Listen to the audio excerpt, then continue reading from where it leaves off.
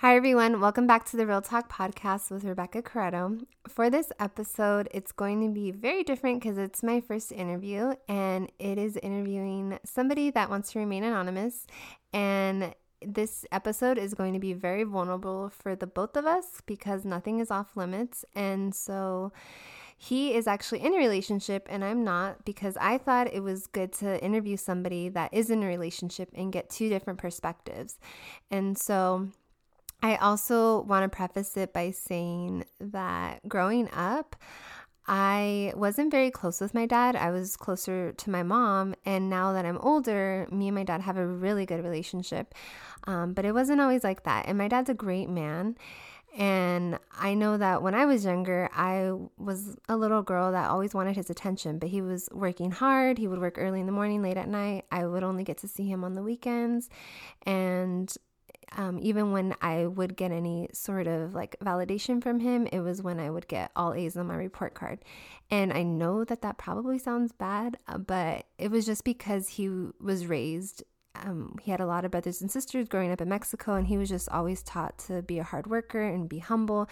And so he wanted that same thing for me. So he was just very hard on me, but it's because he loved me. So I just grew up always like wanting to get good grades and always just wanting to make my dad proud. And I mean, now like things are different, but he really appreciates like what I'm doing and where I'm going in life. And yeah, he's amazing. So I tell you this like all about the background of when I was younger growing up, because I feel like that helped shape my relationships with guys and like the attention I wanted and I yearned for. Like I wanted that fairy tale, but not knowing that there's more to wanting the fairy tale than putting actions behind it. Like being in a relationship is not just one-sided. Like it takes two whole people that are individually whole in order to come together. So I'm going to go ahead and read a Bible scripture because I viewed relationships very different when I was younger to how I am now. So I'm just going to read it to you, and then we're just going to let the interview flow and see where it takes us. Ephesians 5, verse 21 through 30. Submit to one another out of reverence for Christ. Wives, submit yourselves to your own husbands as you do to the Lord. For the husband is the head of the wife, as Christ is the head of the church, his body, of which he is the Savior. Now as the church submits to Christ, so also wives should submit to their husbands in everything. Husbands, love your wives just as Christ loved the church and gave himself up for her to make her holy, cleansing her by the washing with water through the word, and to present her to himself, but holy and blameless. In the same way, husbands ought to love their wives as their own bodies. He who loves his wife loves himself. After all, no one ever hated their own body, but they feed and care for their body, just as Christ does the church, for we are members of his body. And I wanted to tell you that Bible scripture because that has honestly shaped my view on relationships. Before I started going to counseling, I know that I had a lot of trust issues, and I was told by my dad when I was younger that all men cheat. And I felt like I had to accept that, and that I was only worthy of a man that cheated on me because of what my dad said. And not realizing that that was a lie. And the truth is, all insecure people cheat, not that all men cheat, because then that would mean like you're singling out just men, and women can cheat too. So it should be, that lie should be reversed to all insecure people cheat. So now we're going to just get into the interview and let it flow. Okay, so I want to give a little bit of background about Mr. Anonymous. So his story is a little bit different because he didn't grow up in an environment that you would call normal. Like he grew up in a broken home versus me. Like I had more stability in my home, but I mean, I feel like every family is broken in some way, but his story I feel like is representative of a lot of the males out there who are just afraid to even like talk about it. Like I know a lot of men out there are vulnerable, and so I wanted him to share like how he grew up and how he viewed relationships, and then help whoever is listening, if they're in a relationship or not, and be able to let them know that they're not alone either, because ultimately we all just want to like help each other and help each other grow. And I know like for me and my family, like the men in my family are not very vulnerable. And when a man shows emotion or is vulnerable, they will call each other names. And it's just like really messed up. And when it comes to women being vulnerable, it's just normal. And so I wanted him to share what it was like growing up in his home and like how it is for him now, because there should be no excuse, whether you're a man or a woman, of how you should be in a relationship, because there are role models that you can seek all around you. So, all right, let's go ahead with the first question. So, Mr. Anonymous, can you explain a little bit of your background and how you grew up and, like what were some of the things that you saw in a relationship that you knew were things that you didn't want in your future relationships, and who were your role models? So when I was a kid, I was forced to make a decision whether to live with my mom or live with my dad. And I chose to live with my dad, only because at the time he was going to live by himself, and I really didn't want to leave him alone. And so I was living with him till I was like 15. And then he got deported. And so I was not forced to live with my grandpa, but I guess I chose to live with my grandpa. It was either stay with my grandpa or go to Mexico with my dad. And I chose to go live with my grandpa. And so I at the time I really didn't have, I guess, a role model to show me what was right and wrong. I kind of had to figure out that all by myself. So what's your take on people saying that, well, I didn't really have anyone to show me, so this is why the way that I am and I can't change it? To be honest, I think that's just an excuse. I mean, a lot of people have problems and they come out to be, fine.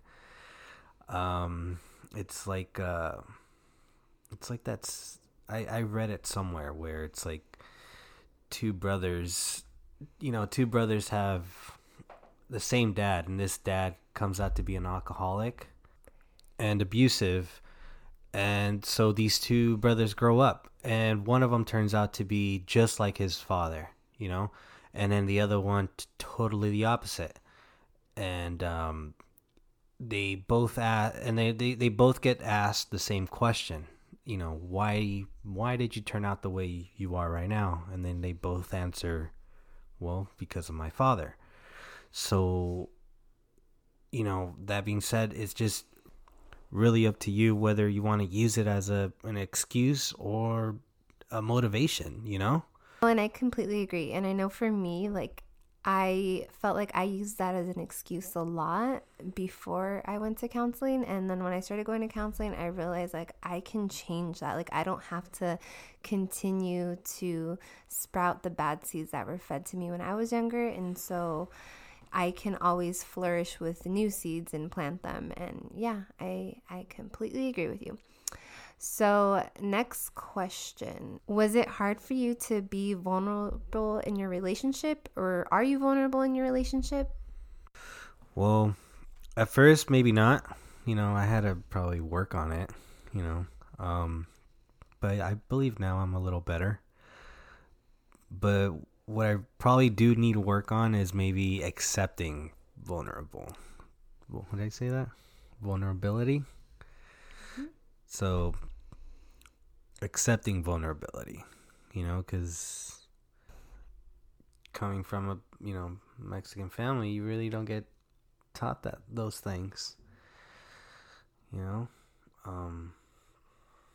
So, I mean, I guess since you said coming from a Mexican family, was there like a lot of machismo? And for like the listeners that don't know what that means like very prideful men that don't show emotion. So was there a lot of that in your family? Yeah. And so like when like you were like, did you portray that also, like machismo, or like how did you like steer away from that? Like what was it to you and your family like growing up? Like can you describe it? Well, the way I see it's like when you have that in your household, I don't think it's healthy. I feel like when Like, what are some examples that you can give the listeners? Because they probably don't even know what that is. Like, describing, like, what machismo, like, examples of what it is. Well, like, to me, I feel like machismo is, like, it's just this guy man that has a wife that does what a wife's supposed to do, which is cook, clean, have a fucking meal, prepared once he gets home. Okay, but what about, like, showing emotion? And, like, I know for the machismos that I know, like, they bottle things up inside and they're taught not to show any emotion, or they're shamed for it, being called names. So has that ever happened to you, or have you seen any of your family members go through that? Yeah, I've seen that. And the reason why I think men do that is because they just don't know how to express themselves. They just bottle things up. And do you think that that's healthy, bottling things up? No, obviously it's not healthy, but towards the end, there's going to be a time where you just have to open that lid and everything just comes out, And sometimes it could be like, I know, like, in my family, like, I know I've seen that and experienced it, where it's like someone in the family, like a guy, will just, like, literally blow up out of nowhere, and it's like, okay, you thought it was they were upset about one thing, but in reality they're upset about a whole bunch of things, and then that's just, like, one thing that they let it all out in one time. So yeah, I get it. What do you think about, like, physical strength versus emotional strength? Do you think that they're different? Like, what's your take on that? Yeah, they're different. Okay. Are they not? So, like, how do you get, like, obviously, like, you get more, like, strength, you, like, on the outside, where you can, like, go to the gym, work out, but, like, how do you gain emotional strength? Well, you can gain emotional strength by being true to yourself, being vulnerable, don't hold things in, communicate. If you have a wife, talk to your wife, yeah, she's not going to judge you, and, and just let it out, express yourself. Yeah. What do you think? No, that's good. Like, I agree. I feel like this past year, I learned how to process my emotions in a healthy way and gain more emotional strength. Like, I feel like it was, like, emotional chaos before, and now I feel like I've gotten stronger in it, where it's like, okay, I'm going to write down why I'm feeling a certain way and what I can learn from it and how I can grow from it, because I don't want to be stuck in that, like, same emotional strength level. Like, I want to be emotional strength buff. I don't know. Okay, so next question. What are some deal breakers for you? My deal breakers, being not showing appreciation. That's one. Not telling the truth. What else? Another deal breaker. Immaturity. Not keeping their word. That's pretty much it. Yeah, no, I agree with you on those. And then also somebody not being emotionally available, like not willing to be vulnerable with me. And then another one for me would be inconsistency. Like, maybe they say they're going to do something and then they don't follow through with it.